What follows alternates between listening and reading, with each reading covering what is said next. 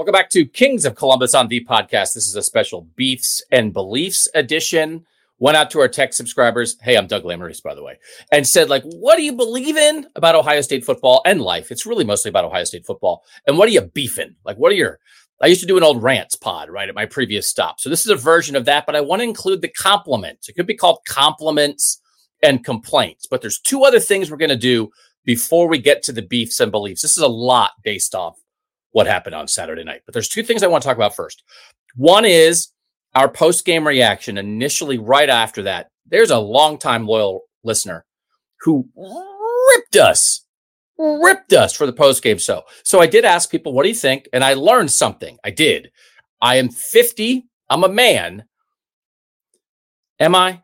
I'm 50, but I'm still capable of learning. And I learned something from the postgame that we'll talk about. But guess what we're going to talk about first? Football. I've been working on this since the game ended. The game-winning drives for Ohio State football since the Tressel era.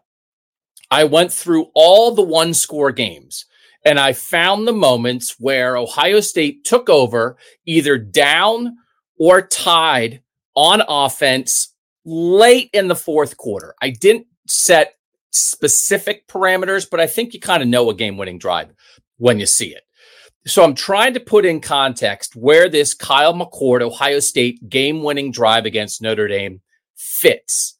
And in some information I gathered along the way with that was there have just been not that many one-score games in the Ryan Day era. There were many more in the Urban Meyer and Jim Tressel eras. They played 20 to 25% of their games were one-score games. Under Ryan Day, this is only the sixth one-score game for Ryan Day. It's like 10% of his games. So there are sort of like fewer opportunities for this, but this definitely was, well, actually, it's not the first time it happened because CJ Stroud had one against Utah. Okay, so this was the second time in the Ryan Day era that an offense got the ball late and marched down and won the game. Okay, so I'm going to give you the examples, and we're going to try to eventually, I think, put in context where this Kyle McCord Ohio State game-winning drive ranks in the modern era of Ohio State football, which I think to a lot of us, you start with Jim Tressel, right? So there were 19 examples since Jim Tressel where the offense took over late and marched down the field, and they were either down or tied, and then by scoring a touchdown or a field goal, they either won the game, went ahead very late, or forced overtime and then won in overtime. Okay, and by special request, I did go back and kind of start things. I have so many notes. And kind of start things with the Rose Bowl at the end of the 96 season when Joe Germain marched Ohio State down and won that Rose Bowl. Ohio State against Arizona State in that game. The Buckeyes took over with 1:40 left on their own 35-yard line. They were trailing 17-14. They go 12 plays, 65 yards, 1:21. And they score the game-winning touchdown with 19 seconds left, and they win 2017. So that's a good example of that. So that's like a springboard to this discussion then, because there were four other drives in the Cooper era since that Rose Bowl game where the offense did march down and, in the parameters that I already described, but not quite as memorable because there are three standards I applied then to then, but hey, so Joe Germain and that Rose Bowl, right? They fit it, right? Yeah, like celebrate that, right? Like having a good memory right now. Hey, Doug brought up the Rose Bowl, right? Doug doesn't usually bring up games that he didn't cover himself because he's an egomaniac who doesn't want to do research. I wasn't there. You were. Congratulations. That's a great win. Coop. Congrats to Coop. Tressel era.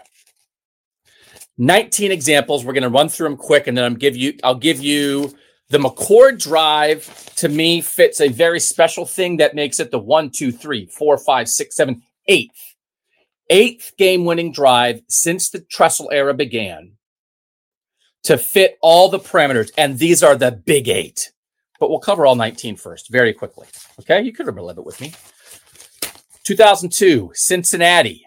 The offense takes over with 8:11 left on the Cincinnati 47. They're trailing 19-17. They score a go-ahead touchdown. They end up winning that game 23-19. 0-2 Purdue. You know what I'm talking about with 0-2 Purdue. 0-2 Michigan. You know what? I'm not going to read all 19 because the whole point is there are 8 that rise above. What a 4-hour podcast. I'll send it to the texters. I'm going to send all 19 to the texters. If you want to be a tech subscriber, the beefs and beliefs come from the tech subscribers. Your beefs, your beliefs. If you want to be part of that, 614-662-4509. 614-662-4509. You can sign up for free for 2 weeks and see what you think. I'll tell you, like 95% of the people who try it stay. We have that information. And if you tried it and you didn't stay, totally respect it. Might not be for you. A little too much Doug in your life. But we'd love to have you try because then you can send a beef or a belief. These are the big 8. I'm going to read the specifics of the big 8 game-winning drives in modern Ohio State history. Most of them have names, and we're going to have to name, I guess. Is this just the Lou Holtz game? Is there a better name for this? Because guess what number 1 is? It's Holy Buckeye. 2002 Purdue. Ohio State takes over at the 46, at the Purdue 46-yard line with 3:10 left, trailing 6-3. It's a 4-play, 46-yard drive because guess what? It's a 4th down chuck, baby. Takes a minute 34. There is sort of like a final defensive stand because the Michael Jenkins catch occurs with 1:36 left. So they take over with 3:10, 4 plays, 46, a minute 34. The go-ahead score is scored with 1:36 left. That's one that qualifies. That's Craig Krenzel leading that. 2003 Penn State.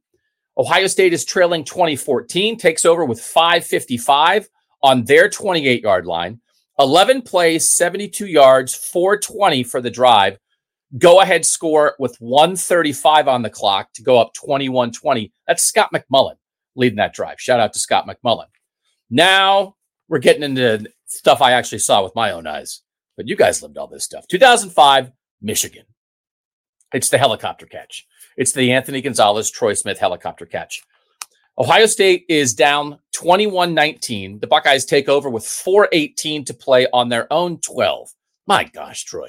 12 plays, 88, 12 plays. 12 plays, 88 yards, 3 minutes, 54 seconds. The Antonio Pittman game-winning score occurs with 24 seconds left. They go up, they win 25-21. And by the way, these are the parameters that I applied for the Big 8, okay?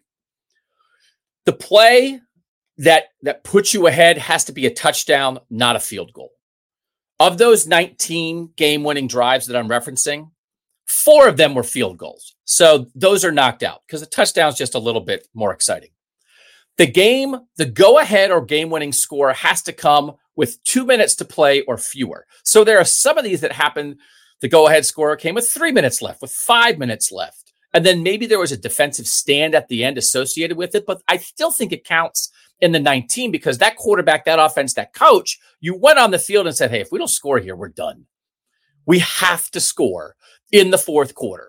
So that I think still has an incredible value, but it's not quite as high on the excitement meter if you score with 4:11 left and the defense has to come back on the field. So we're getting specific here. So this is touchdown in the final 2 minutes. And the scenario for me has to be you're losing and then you win because of this touchdown.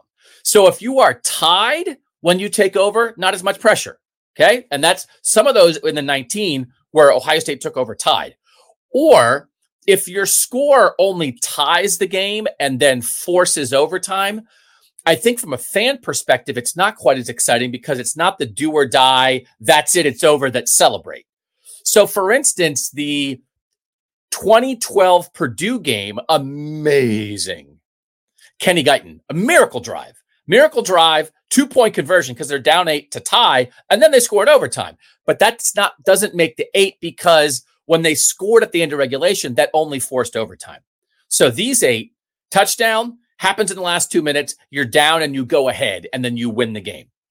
2002 Purdue, Holy Buckeye. 2003 Penn State. 2005 Michigan. Remember the Anthony Gonzalez catch. Next one's 2008 Wisconsin. This is Terrell Pryor. Ohio State takes over with 6:26 left on their own 20. They go 12 plays, 80 yards, 5 minutes and 18 seconds on the drive. They're down 17-13 when they take over. They score. Remember, it's a little Terrell Pryor, Beanie Wells, like option play on the edge at Wisconsin. By the way, on the road, elevates this a little bit too. At Wisconsin, game-winning touchdown, minute 8 left. They win 2017. That's kind of like a coming out party for Terrell Pryor. I think everybody remembers that one. Next one is also Terrell Pryor. This is an Iowa game. 6:05 left. Ohio State takes over on its own 24. Terrell Pryor, man, kind of got it done late. 12 plays, 76 yards, 4 minutes and 18 seconds. Ohio State down 17-13 again, same score. They score with 1:47 left, and they win 2017. So that's the second one for TP. Okay? That's number 5. 02 Purdue, 03 Penn State, 05 Michigan, 08 Wisconsin, 2010 Iowa. Now we go to 2011 Wisconsin. You know what this is. Did we ever name this? I mean, as I'm saying it, the play's in your head. I guarantee it. The play just popped in your head. I said 2011 Wisconsin, and you see ball in the air. You see Braxton Miller scrambling to his right, ball in the air. And guess what you're seeing right now? You're seeing Devin Smith in the end zone. Ohio State takes over with 1:10 left on their own 48. 4 plays, 52 yards, 50 seconds. They're down 29-26. The game-winning touchdown bomb from Braxton to Devin Smith. It scores with 20 seconds left, and Ohio State wins. This is up there. This is up there. Now, it was kind of a lost season, so like the stakes weren't what this Notre Dame game was. But have we named that? The Braxton Miracle? I don't know. Have we named that? That's 6. 7th, 2017 Penn State. Getting it in your head? You know what it is. Marcus Ball. Ohio State takes over with 3:07 left on their own 42. 5 plays, 58 yards, a minute 22. They're down 38-33 when they get the ball. The go-ahead score occurs with a minute 45 left. It's a touchdown pass from JT Barrett to Marcus Ball. Ohio State wins 39-38. So that's the first one that fits the parameters from JT. And now we're at Notre Dame. So that's it. That's 8. Kyle McCord and Ohio State, they take over with a minute 26 left. They're trailing 14-10 on their own 35. 15 plays, 65 yards, a minute 25, game-winning score with 1 second left. They win it 17-14. So those are the 8. Holy Buckeye, the Scott McMullen Penn State game, the helicopter catch with Troy Smith and Anthony Gonzalez, Terrell Pryor and Beanie Wells beating Wisconsin at Madison. Terrell Pryor beats Iowa, the Braxton Miller miracle pass to Devin Smith, the JT Barrett comeback in Ohio Stadium against Penn State, and Kyle McCord and Notre Dame. 8. What do you think of that? It's pretty good.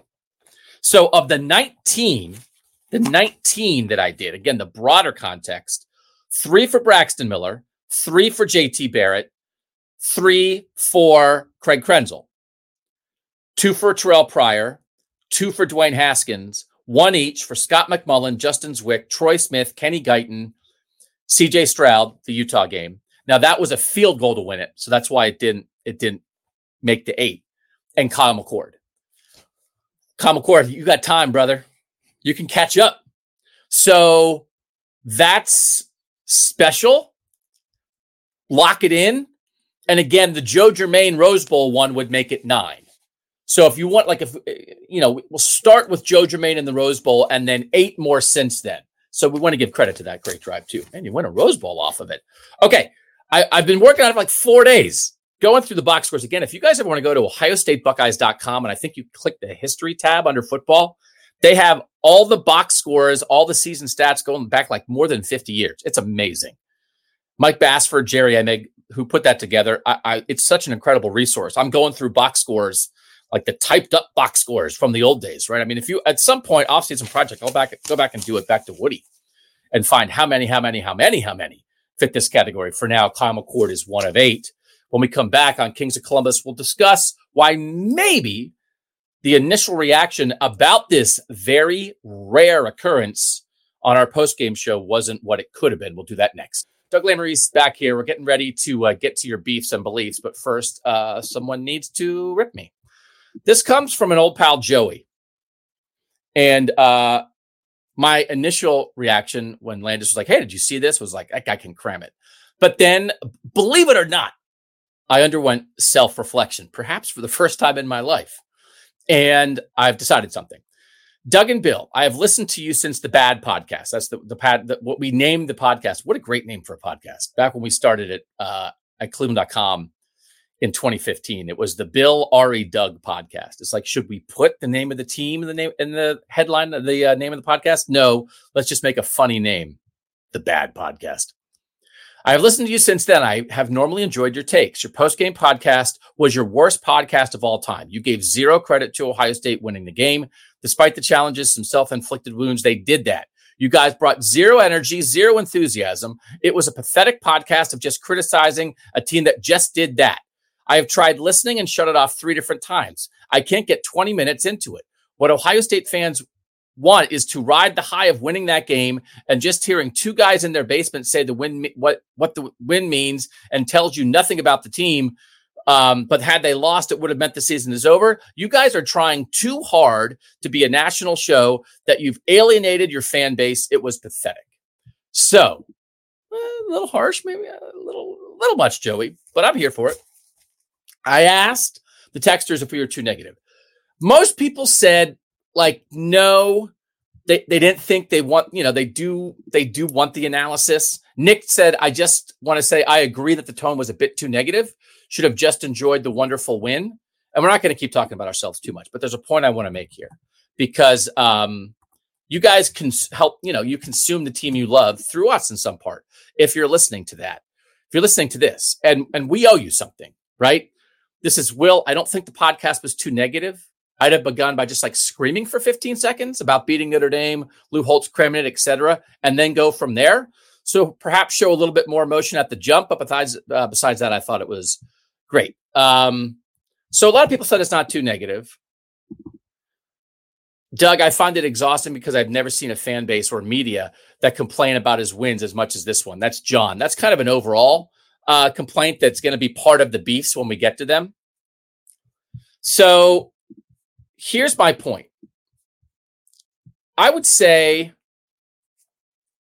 in my career, there are 3 things that stand out that I wrote that really taught me a lesson. 2 were at my first stop when I was young and out of college, and 1 was very early on here at the Cleveland Plain Dealer. And all 3 of them were when I tried to be glib and funny and wasn't funny, and did it while sort of making something personal and talking about someone's family in the sports world and trying to make a joke. And then the joke was inappropriate, but not only was it inappropriate, it was about someone's family. And I was like, you shouldn't do that. It's ridiculous. And so when I did it at Cleveland.com, at the Cleveland Plain Dealer, I got in like a lot of trouble. I made an offhanded remark about Charlie Weiss that was just incredibly inappropriate. And it got on a Notre Dame message board, and Notre Dame came after me, rightly so. Not the university, but the fans. And I wrote to Notre Dame and I said, I apologize to Charlie Weiss. And so I hope I've stopped doing that. I do go after family members if you employ them. If you don't employ them, I've learned that lesson. So here's the lesson I've learned from the postgame show. We analyze the game on the postgame show. And I think that's appropriate. And on a 90-minute postgame show, of course, you're going to analyze the game. But there is a difference between analyzing the game and analyzing the win. And I don't think we analyze the win enough. And I'm going to take that lesson forward. Now, I will say it is a little different for us that Bill and I are used to being there at the games. And when you're at the games, you're bathed in the emotion. First of all, you're not doing the postgame show 5 minutes after it ends. You've done it after you've talked to people. You absorb their emotion. You've absorbed the Ryan Day postgame news conference. You've talked to players. You've felt it in the stadium. And when you're in the emotion, you can't ignore the emotion. We are in our basement. Now, to be fair, I'm in my guest room that is painted yellow because of it was where my children slept when they were babies, which we'll get to later because people also hate the yellow wall. It's going to change. We're not absorbing it now. It's a choice we've made. But we have to acknowledge that and remember that. So here's what I've learned and what I vow. We will analyze the win before we analyze the game because it's not the same thing. Because for 60 minutes, did Ohio State do everything it wanted to do? Did it play perfectly? Did it play better than Notre Dame? No, maybe not. Did Ohio State win? Yeah. Is that what matters the most? Yeah. Is that what's exciting? Yeah. Was it one of the 8 best game-winning drives in the last 23 years of Ohio State football? Yeah. Did we acknowledge that enough? No. So what we should have done, we got caught up in the Lou Holtz comment by Ryan Day right after because we're watching that on TV. What we should have done is gone through the entire last drive, play by play, and talked about all the good things that happened. Hey, they get lucky. Notre Dame drops a pick, but look at this play by Julian Fleming on 4th down. Let's analyze this throw by Kyle McCord because that's the win. And then the game is, hey, well, maybe they could have had earlier 4th down calls that were better. Hey, maybe their offensive line needs to play better. Hey, maybe their defense got tired in the second half. And we're always going to do that. And so we've had enough people say, hey, we like that about you guys. And I'm doing this. Joey's not the only person who expressed what he expressed. There's another person on Twitter who I respect a lot, who follows us, who was like, it was too negative. So I'm taking that to heart. And I just want to say that's the lesson. Analyze the win first, because that's what just happened. Then analyze the game, because it's not the same thing. So growth by me, from cram it to absorb it. Thanks, Joey. Love you, man. Thanks for calling us out. Sometimes hard truths, man. That's what we all need. All right. We got to beef it and belief it. We'll do that next on Kings of Columbus. All right, we're back. We're going to do beliefs first because we want to believe in stuff. You guys want to believe. You do believe. All right. These are, again, our tech subscribers. They signed up. They got a 2-week free trial, and then they pay $6 a month after that for all kinds of the little tidbits and information and recruiting news from Berm and plays of the week, breakdowns from Landis. We try to bring you value. We do our very, very best. And I think we do. And if you like the podcasts, I think you'd like trying the text. I'm not going to guarantee you would like keeping them. I think you would like trying it. 614, this is what you type in your phone. You send a text to this number. You can send anything, I think. 614-662-4509. You get back a link. You do have to put in your credit card number. You sign up for 2 weeks, but you don't get charged for the first 2 weeks. So if you want to quit, you just type stop. You just text that to the number, you get back and you sign up. Hey, you're getting the podcast text. You just text to that STOP and you're out whenever. It's before you pay or after you pay. If you try it for a couple months and you're paying and you want to stop, you just type stop. Really easy to get out. And then if you're part of it, you can do things like this. Here's a belief. So the beliefs are the compliments. I believe something. This is Jarrett. Kyle will be a Heisman finalist this year. He's on a very similar trajectory to CJ in 2021. That is pretty amazing to think about. And by the way, you guys see what CJ Stroud's doing at the next level, right? You guys see it. What CJ, the brain, the work, the grind, the processing, the accuracy, the anticipation, what you saw at Ohio State is happening in the NFL right now. That's good for him. That's good for the Buckeyes. It's really good for the Texans. But where CJ came from the Oregon loss, throwing a pick on the last drive when he had a chance for a game-winning drive, right? It didn't happen because he's young. Not a good Tulsa game. Little procedure on the shoulder, sit out, miss the Akron game, and then you're a Heisman finalist? That is unbelievable. You know who finished second in the Heisman race last year? Max Duggan. You know what he wasn't at the start of the year for TCU? The starting quarterback. He wasn't in a job competition. He lost it. Chandler Morris started for TCU last year. Started the season, got hurt. Max Duggan took over, led TCU to the national title game and finished second in the Heisman. If he can do it, Kyle can do it. So I don't think that's a crazy belief at all. I didn't pick it before the year at all because I thought if there's going to be a Heisman finalist from Ohio State, it's going to be Marv. But you see the way that teams are covering Marvin so far. If the receiver distribution between Emeka and Marv is kind of even, and it's not Marv far above, even though no one is doubting his talent or what he is as an NFL prospect. As Bill and I talked about on Kings of the North on Tuesday, Rome Odunze from Washington is so far as having the Marvin statistical individual impact year. Marvin's not having it yet. Doesn't mean he won't. But in terms of who's your Heisman candidate, if there's a clear number one receiver, both eye test and statistically, then I think it's Marv, right? Unless it's Emeka. Unless Emeka winds up leading this team in receiving and he's the guy. But if it's split, right? Just like when it was in 21, it's Jackson and Garrett and Chris, and nobody knows how to award anything to those receivers. So what's the answer? CJ's the Heisman finalist. Not that he wasn't worthy, but you can't pick among the receivers. So If we're getting to that point, that helps the Kyle Heisman case as well. This is a belief, Justin. My belief is that McCord is plenty good enough to lead this offense to great things. I thought he had to be 80% of CJ, and I think he may be better than 80% of CJ. He can make some very difficult throws, and he seemed to thrive under pressure.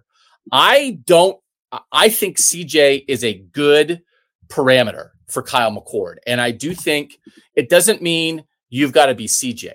But as we watch the progression of Kyle McCord, I think what we watch from CJ 21-22 is valuable here. So again, what we have to be doing is talking about Kyle McCord in context of 2021 CJ Stroud. It does not make sense to talk about him in context of 2022 CJ Stroud when CJ had a full year of it. But like this could be, that could be really, really on point. Here's a belief from Russ. It was completely credible to me that we would lose the Notre Dame game going into the fourth quarter, but we pulled it out. I won't say we got lucky because I think it was a hard-nosed team versus a hard-nosed team, and we came out the victor.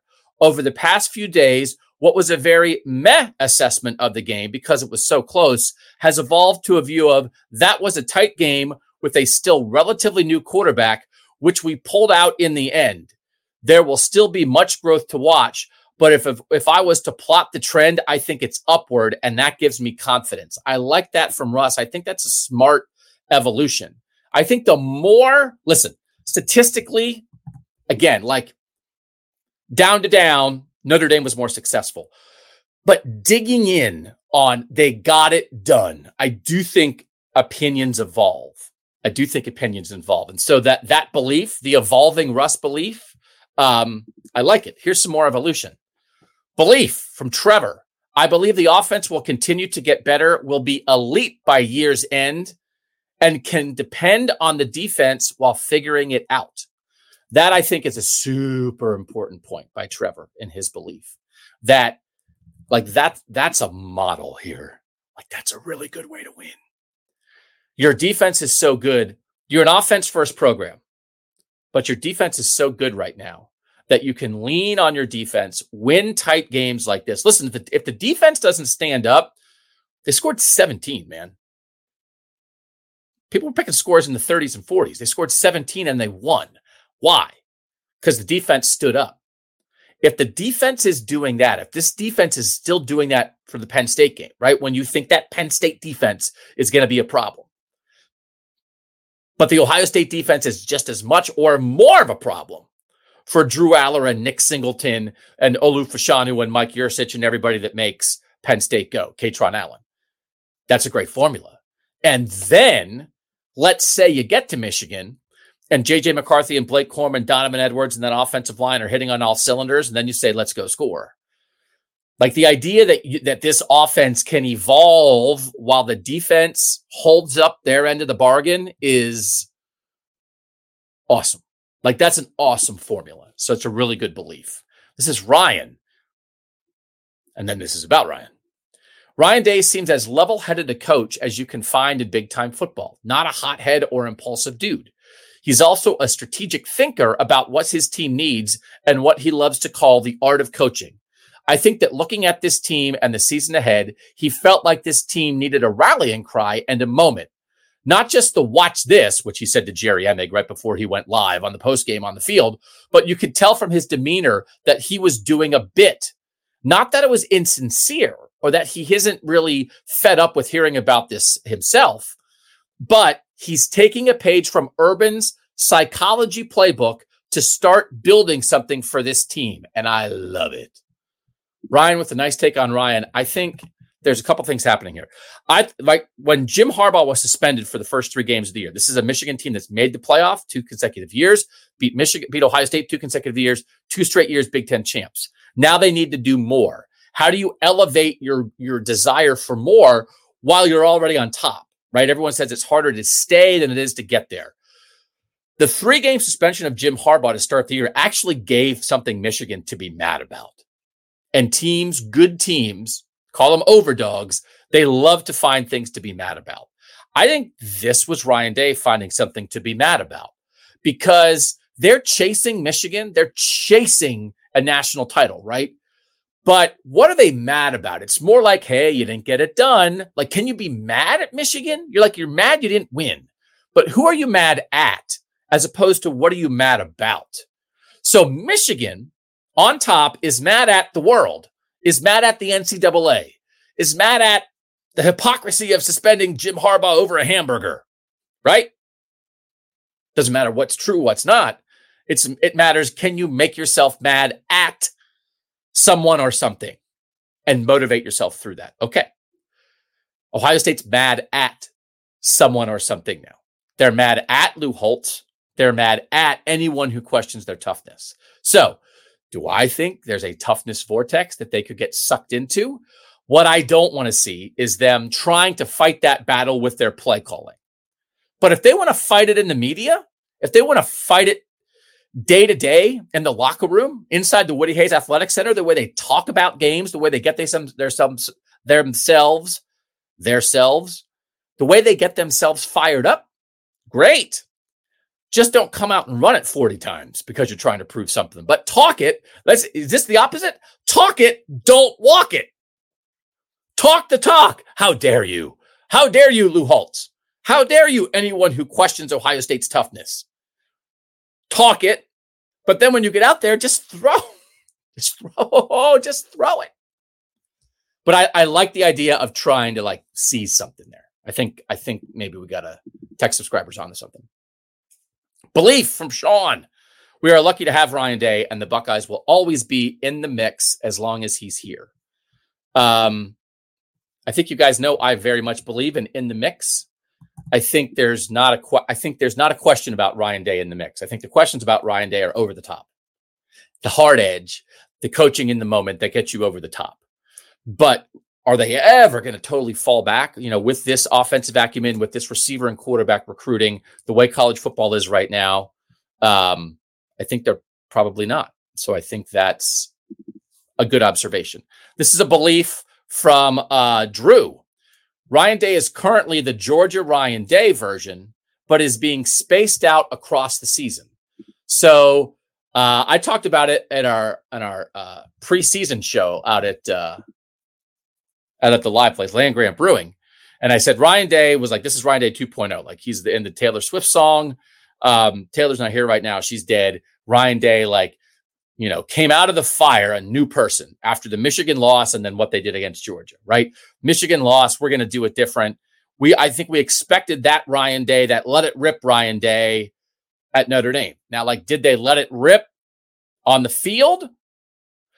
Bill pointed out on the shows that we've done since then that Notre Dame, they did come out, Ohio State tried to come out and take shots early and Notre Dame took them away. So Notre Dame was taking the shots away, maybe more than Ryan Day didn't want to try them. But let it rip Ryan Day, to what our texter is saying here, might emerge in multiple ways. So maybe they didn't do it with the game plan as much as people expected or wanted, but I don't know. Going after Lou Holtz is let it rip Ryan Day, right? So if you want let it rip Ryan Day, that's what you want in all forms. And now maybe it's not just about one game. It's about letting the let it rip Ryan Day emerge in multiple ways over the course of the season. I like that. I like that idea. This is a little pat on the back. I'll allow it briefly. This is from Mike. Belief. Bill knows more ball than anyone else on the beat, and Doug is a perfect sports talk show host. I'm thrilled to have you guys back together, and I'm happy to fork over the $6 a month for the texts. Just a little promo. It is a business. Thank you. Very kind. We appreciate it. More Ryan Day. Here's a belief from Jared. Given that it seems inevitable that the national media will not give Ohio State respect this year, I absolutely love Ryan Day leaning into the heel mentality. If you can't join them, beat them. This was like immediately after the game. I think Bill called it this. People were calling it this, like a wrestling shoot, like a wrestling promo. Did Ohio State turn heel? Urban always wore white.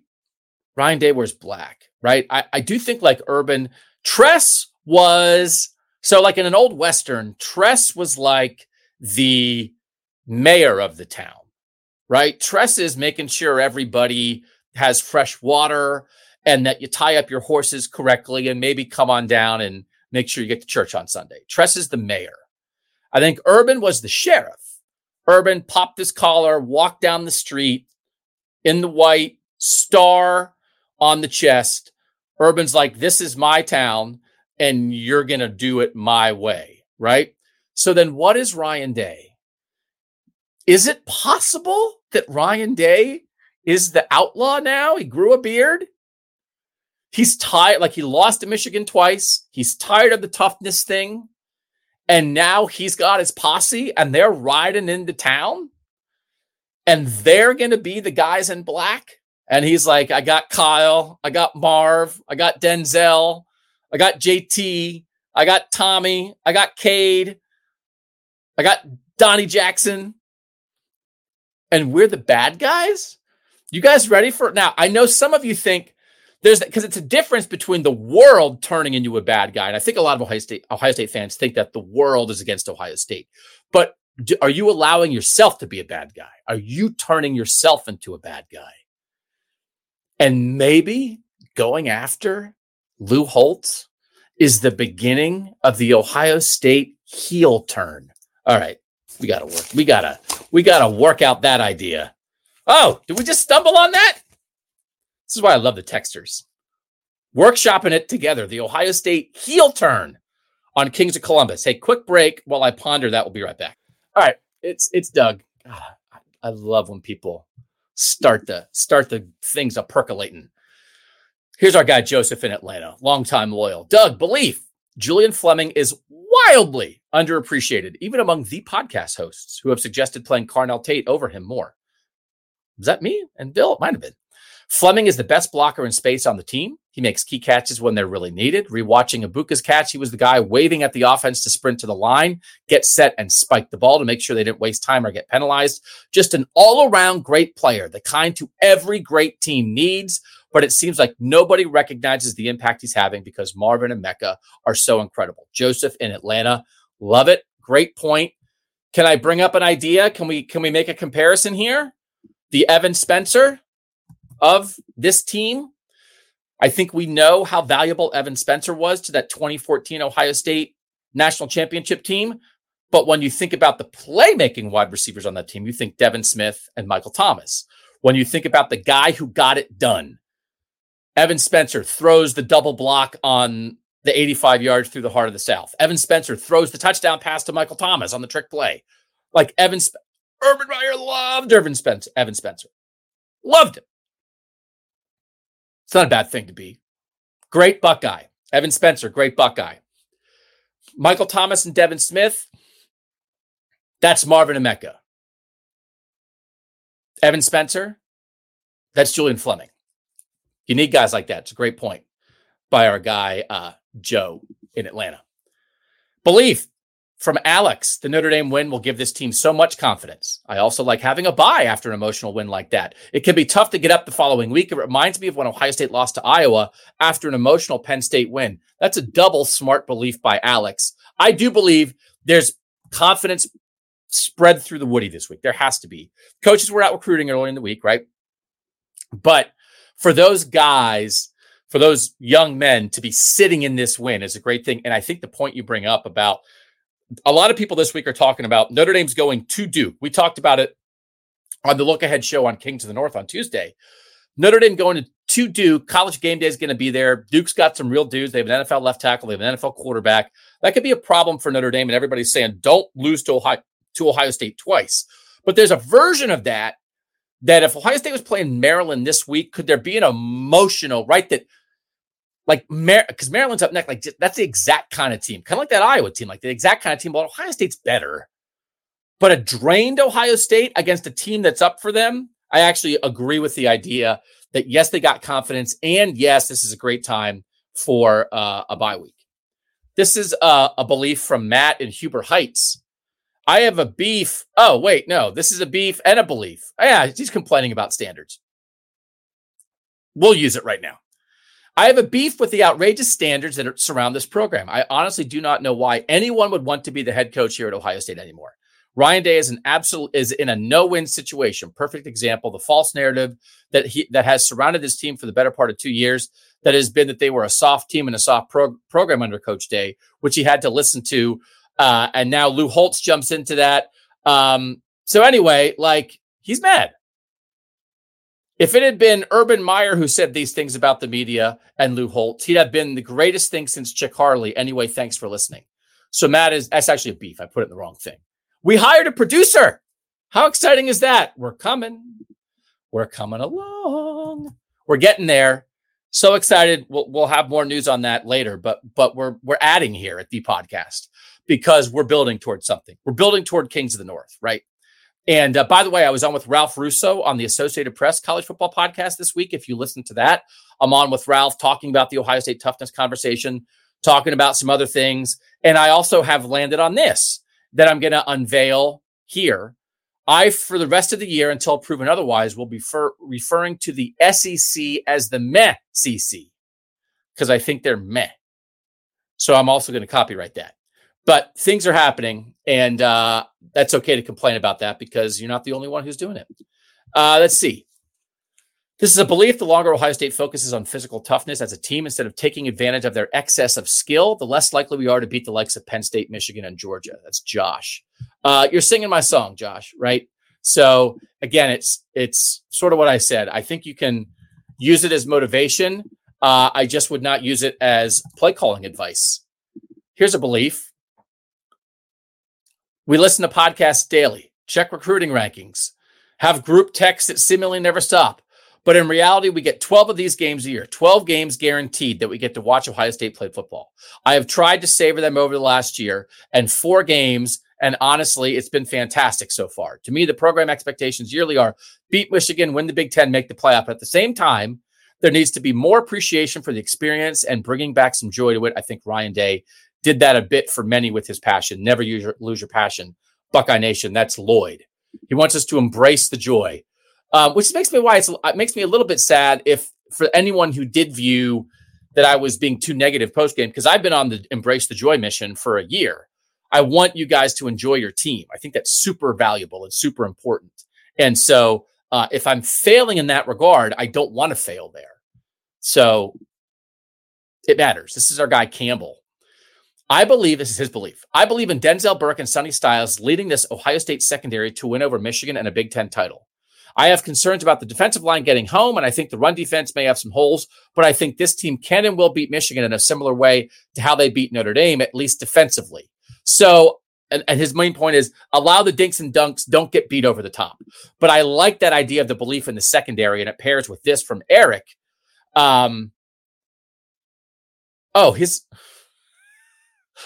His belief is Ohio State's defensive secondary will be the deciding factor in the win over Michigan this year. His beef is how is cereal not considered a soup? Because a soup you don't combine two things to make the soup in front of you. You cook a soup; it's already together. If the cereal came with the milk already in the cereal box, I would enter. If you could get a can of cereal, and when you crack the can of cereal and there's cereal and milk in it and you pour it out together, then you can argue it's a soup. The fact you must combine it yourself means it's not a soup. And Eric, I bet you just want to bet with your friends that you could make Doug talk about that for 20 seconds. I like the belief in the secondary, which was my number one thing before the season started, but I like the belief in the secondary, particularly tied to Michigan, because JJ, I think, has looked really good. JJ McCarthy has looked good. So the idea that hey, stop the Michigan run, which is maybe where you were going into the Ohio State-Michigan game last year, right? They couldn't stop the run in 21, and then they got beat by the pass in 22. I don't think it's all about the run with Michigan anymore. They're a much more balanced offense. So the idea that, hey, they're not going to get beat deep. They're going to force JJ to hit multiple little things in front of him. JJ's really ripping throws middle of the field. Those intermediate routes, take those away or make those difficult. A belief in the Ohio State secondary tied to the Michigan game, I'm here for. Belief, we're winning the Natty this year. That's my guy, Ian. It seems like the only Ohio State teams that win Natties are the ones that you wouldn't think would be capable of pulling that off, and we're winning it this year. So as we've always said, 14 fell a year early, right? If you were planning it out, you would have picked the third year of that 2013 recruiting class, Ezekiel Elliott, Joey Bosa, et cetera. They won it in their second year, which told me stop planning national title years at Ohio State. They can win it any year. They're never building to anything. It's always right in front of them. And so you would have thought, hey, like year 2 of CJ Stroud last year, that's the year. CJ Stroud with Jackson Smith and Jigba, right? Let's do this. Maybe you would have thought, hey, all the receivers in 21, even though the quarterback's new. It's not about building. It's about seizing the moment every single year. And so, hey, it's a new quarterback, but it could be staring us right in the face. And the other thing is they have built to it in some regard because of everybody that came back on this defense, right? This defense kind of did build to this year. JT, Jack, Mike Hall, Denzel Burke, all those third-year guys. And then you add Tommy Eichenberg and Steel Chambers sticking around. You add an influx of Davison Igbinosun, an influx of Sonny Styles, but you really build it on those third-year guys. So I do think the defense actually did build to this year. The offense didn't, but it doesn't matter. Well, Marv's a third-year guy and Emeka's a third-year guy. Actually, back on Buckeye Talk, when I was on there, like 2 years ago, we did pods about, will the 2023 Ohio State team be the greatest college football team ever? That's when we thought Quinn Ewers was still going to be at Ohio State, that this would have been year 3 Quinn Ewers. And it's not to take away from Kyle McCord. But the whole then, we even talked about it 2 years ago, was like, who's the left tackle going to be? And it turns out they never solved that. But when you built, there actually is a lot that does build to this year 3 of this recruiting class, right? The 2021 recruiting class, year 3 of that, you did see this coming. But the point is, it doesn't matter what you see coming, because at a place like Ohio State, sometimes a natty jumps up and slaps you in the face when you least expect it. When we come back, Beefs on Kings of Columbus. We're back with Beefs and Beliefs. And if you're watching on the YouTube show, I didn't change the card underneath. Berm's going to kill me. If you're listening on the podcast, it's all good because it's just words. But Berm, who is extraordinary at getting all these overlays for us, makes them and says, here they are, and puts them in a row. And all I have to do literally is hit one button. One button. And I didn't hit it. So I did the whole beginning of Beefs and Beliefs under the wrong headline. I'm sorry, Berm. We'll get there. Beefs. I think the talking heads out there have been too quick to say Ohio State won, but this is from Anthony. Does Ohio State have flaws? Yes. Did Ohio State do what it needs to do? Yes. Doug has talked about enjoying football, enjoy the season. It can't all be doom and gloom. I'm enjoying the heck out of this win. It is absolutely one of the most memorable in my fandom. Do we have to play Michigan or Penn State tomorrow? No. There's time to grow and gel as a team. We've seen it before, and the games have to matter. So these are good. Like, you're beefing. You're actually believing by beefing against the people who don't believe your belief. This is a beef from Adam. Ohio State fans who expect perfection, beefing with them. A win is a win. 63-7 and 17-14 are both wins. Take it and move on. Style points don't matter if you're undefeated when you're Ohio State. You'll get to the playoff. So they do matter, like if you're not undefeated. So, but the point I agree with for sure is style points don't matter in even games, which is Ryan Day's whole point. Style points do, like in a world where there's still only 4 teams getting in the playoff, if you're not undefeated and you can't guarantee yourself that you're undefeated with this schedule, you just can't. It's too tough of a schedule. So then if you're not, then the style points matter. But like the Notre Dame win is going to stand up. On the road, that win's going to stand up, right? So that win, and the committee's not going to say, well, it should have been by 2 scores, not 1. They're not going to say that. They're not, I promise that. This is what was labeled by Andrew a beefy belief. Ryan Day is a top 5 coach in college football, and everybody calling for him to be fired needs to stop. If Ryan Day were fired, then that would make Ohio State the Northern Florida or Texas, and I believe we are better than that as a university and a football program. So that idea, we've talked about that in the preseason, as on Kings of the North, we try to compare North and South a lot. It's like, hey, what makes the South cool? The South is cool because we have unrealistic expectations and we fire people when they don't meet them. And that means we care. Up here in the North, we don't think that's better. We don't think that's a better way of doing business. And I think you can look at Florida since Urban Meyer, and I think you can look at Texas since Mac Brown, and you can see the results of that, right? When you are that quick, when you create unrealistic standards and are that quick when you don't meet them, that's really rough. This is a beef from Mark that the season is already 1/3 over. So, like, right? People love football, man. I don't know what to tell you. So the thing is this, it's a really nice schedule because there's sort of like this first third includes Notre Dame. Then we get to like the middle third and Penn State's in there. Then we get to the end third and we know it's all about Michigan.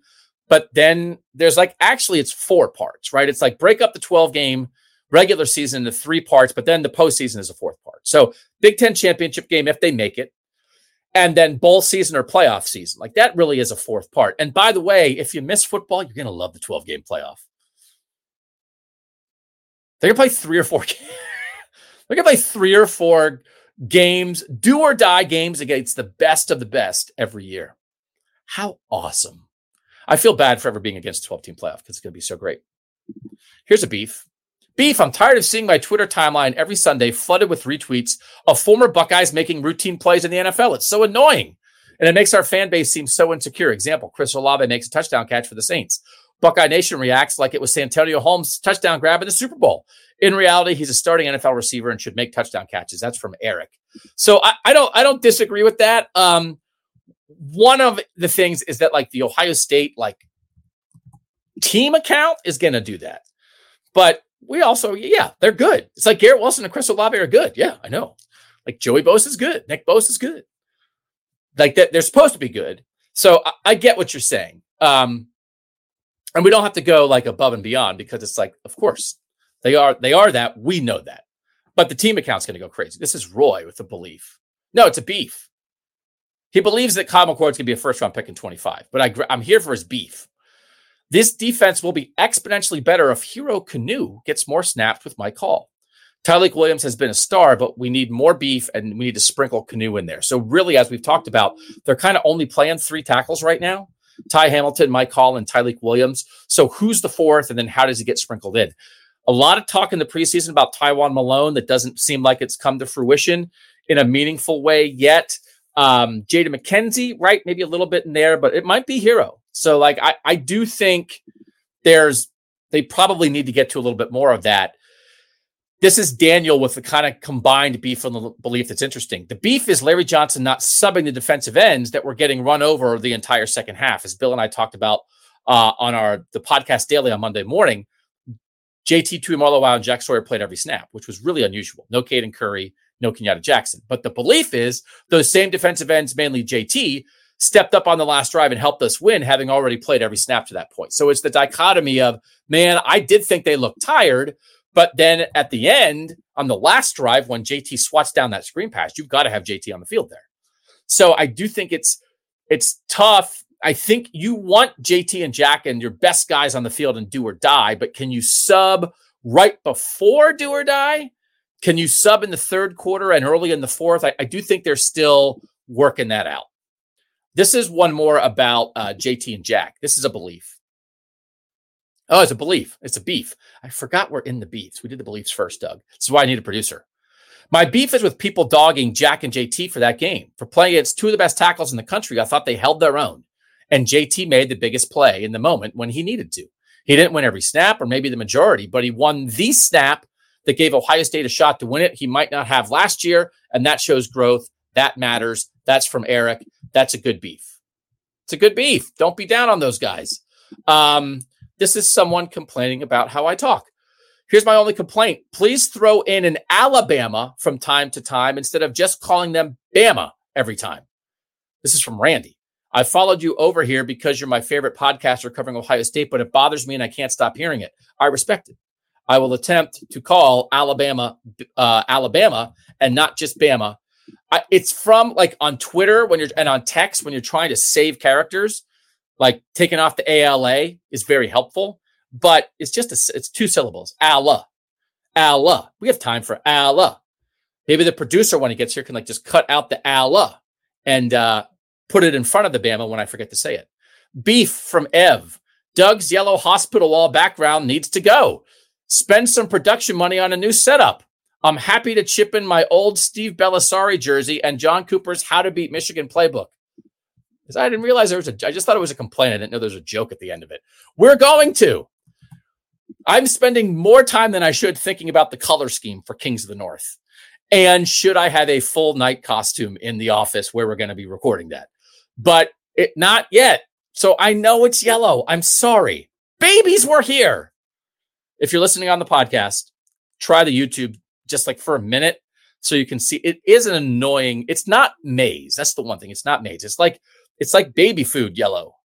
So it's going to look cool. It's going to look cool. We're going to paint a logo on my wall. It's just not yet. Soft launch. I'm sorry. Recruiting beef that is valid. Beef offensive line recruiting is really starting to get frustrating, especially with the talent deficiency on this current roster. That's from TF. We'll do like a deep dive recruiting show. I mean, Berm does them all the time. I would like to do one where I'm like peppering Berm with questions. Because we definitely, it's like, I'm not a recruiting expert, but I like recruiting strategy and I like asking questions I don't need to know the answer to, which applies not just to recruiting, but to life, which is why I'm married and which is why I have Landis on Kings of Columbus. He's my pod wife. But Berm can be my recruiting wife. So like, I need someone that's like, hey, what's like, I'm like this. Hey, what's up with that? And then I don't need to know the answer. So I want to talk to Berm about that. You got to go win a battle. You got to go win a national battle. So, or as Landis has said, just pick the right, maybe not super highly ranked, but the right Midwestern kids and develop them. So, but I still think that he go like Brandon Baker would have been nice. They need to go win a national battle. I think Justin Fry needs to go do that. This is a beef. This is Ryan's beef with the older guys in the media that treat Notre Dame like they are still a top program when in reality they haven't won anything in 30 plus years. Don't bring up a couple playoff appearances because Michigan State and Washington have the same. So actually the thing about Notre Dame is in the modern playoff era since the 14 playoff, Notre Dame's made it twice. And that's better than anybody except the dominant playoff teams who are Georgia, Alabama, Oklahoma, Clemson, and Ohio State. So those are the five that have dominated the playoff. Notre Dame's made it twice. Everybody else has made it once. So actually Notre Dame is better. Notre Dame is actually still honestly like the seventh best program in college football. Like they are. So they're not Newt Rockne, Notre Dame, but I do think you have to understand that consistently they are better. They have been better consistently than Washington, Michigan State, Iowa, like they're kind of like tier 3 that if tier 1 has been like Bama, Georgia, Ohio State, right? Then tier 2 and Clemson, right? Then tier 2 is maybe like Oklahoma, like playoff people who haven't won a title. LSU's popped up in there, right? LSU, I guess but LSU only has one playoff appearance in the modern playoff. They won it, but Notre Dame's been there twice. So like, I get it. Like, don't act like Notre Dame is in the top tier, but also I don't think people should act like Notre Dame's terrible because they're not. So I do think that matters. This is a beef. This is Josh. My belief is in the tech service and how you guys answer questions and integrate that into the pods. That's the best. Thanks, Josh. You're my guy. My beef is not enough homework. Haha. No, the beef. I like to give homework to the texters. My real beef is people who are still down on Ohio State's defense and Jim Knowles. I believe year 2 has been awesome. I know he does not like the bend but don't break, but I will take what they are doing this year over what it has been. So I think that's right. I don't know that there's a lot of people who are down on the defense right now, but if you are, I think it's probably not right. This is a complaint about from Justin. It's a beef. I hate the Colorado story. I actually appreciate a lot about Deion Sanders. He has a very old school Woody-ish style of love and discipline with his players. I don't think I was expecting that, but it's something I loved as a player and appreciate seeing from coaches of young men. My beef is with the non-college football fans invading my space and making this bigger than it is. Lance Leipold, Willie Fritz, Sonny Dykes, all completed ridiculous turnaround. There is nothing but celebrity culture invading the sport. So I love, he doesn't like the idea of people of like this celebrity culture invading the sport he loves. 25 to 30% of the national college football pods I consume are now dedicated to filling me in on Colorado. As if I hadn't already heard from Good Morning America or 60 Minutes. It's absolutely insufferable. So again, this was my dispute with Dan Lanning. If you're mad at the coverage of Colorado and Deion Sanders, be mad with the coverage of Colorado and Deion Sanders. Don't be mad at Colorado and Deion Sanders. So that's a distinction. So that's a beef about the coverage. And now the NFL is about to get it because Taylor Swift is dating Travis Kelce. So if you don't want like the casual celebrity culture people in your sport, then the NFL is in trouble.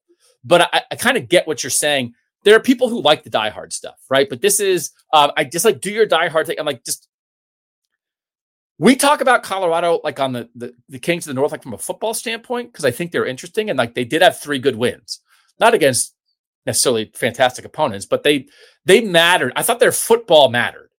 And I thought the way Deion was going about it was interesting and could impact the football in the rest of the country. The celebrity stuff, I get why you're mad. Last 2.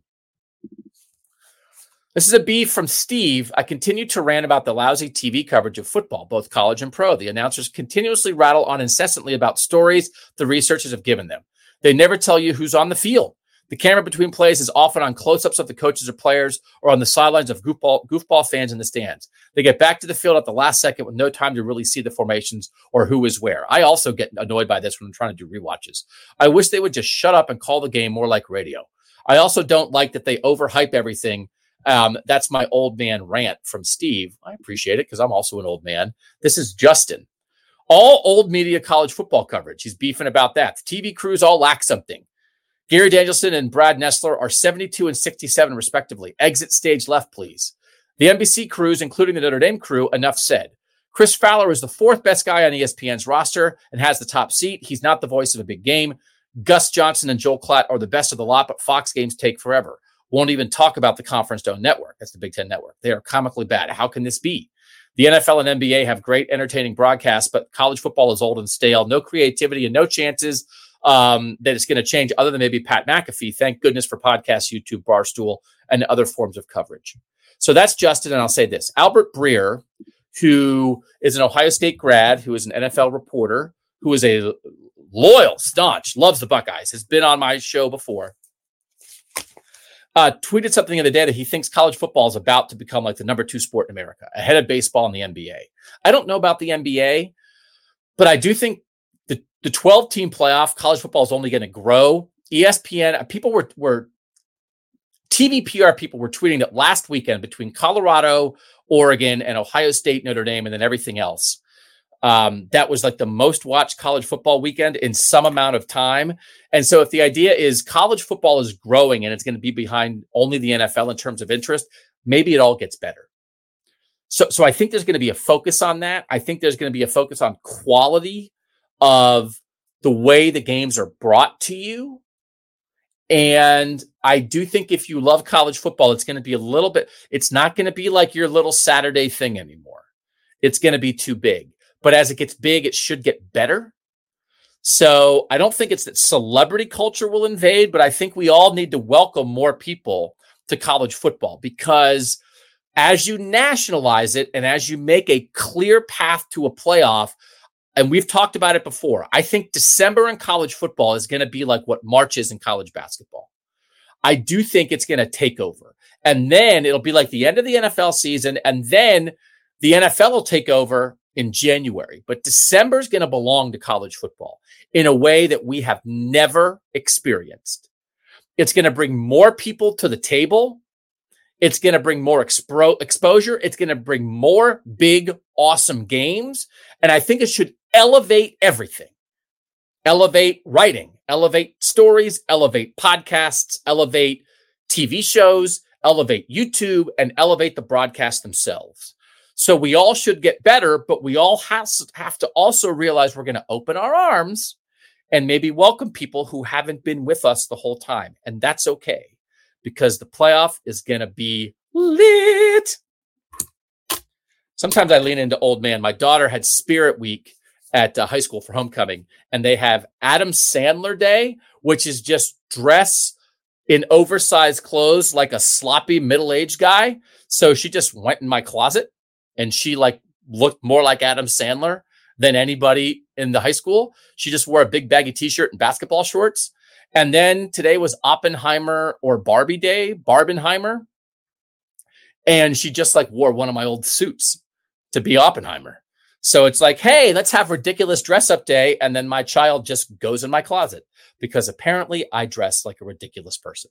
All right, that'll do it for Beefs and Beliefs. We appreciate you guys. Look, Berm, I'm changing the thing underneath. I need a producer, but we hired one. So we're going to do lots of stuff this week. I have a Malcolm Jenkins interview planned that should come through. It's scheduled for later in the week. He just wrote a new book that they're releasing, so he's doing a little media tour. And I said, give me Malcolm, who you guys, if you've been with me, you know he's one of my favorite guys. So looking forward to that interview. No betting show this week because we are losing you money. We need to reevaluate, and there's no Ohio State game. We'll probably have a Kings of Columbus on the weekend where Landis and I, we ranked the best Ohio State players in the preseason. I think we'll re-rank that now after 4 weeks. And then there's going to be Snappy Jays coming. There's going to be more stuff from Berm. So again, just because the team is off, we are not off. Maybe a little lighter in the podcast feed than a typical game week, but still more than you can listen to and more than you can watch because we want to flood the zone with quality content. Quality first, but also quantity. So couldn't be more grateful to everybody who has chosen to make the podcast, Kings of Columbus and Kings of the North, part of your college football fandom. Again, you can listen to the Associated Press College Football Podcast this week. I was on with Ralph Russo, and we'll catch you guys soon. Thanks. So we'll do this again. This was the first Beefs and Beliefs since the tech service started. That's the best way to get everybody involved. Again, if you want to be part of it, you can sign up for a free trial by sending a text to 614-662-4509. Thanks to everybody who was part of this. I'm Doug Lesmerises, and that was Kings of Columbus.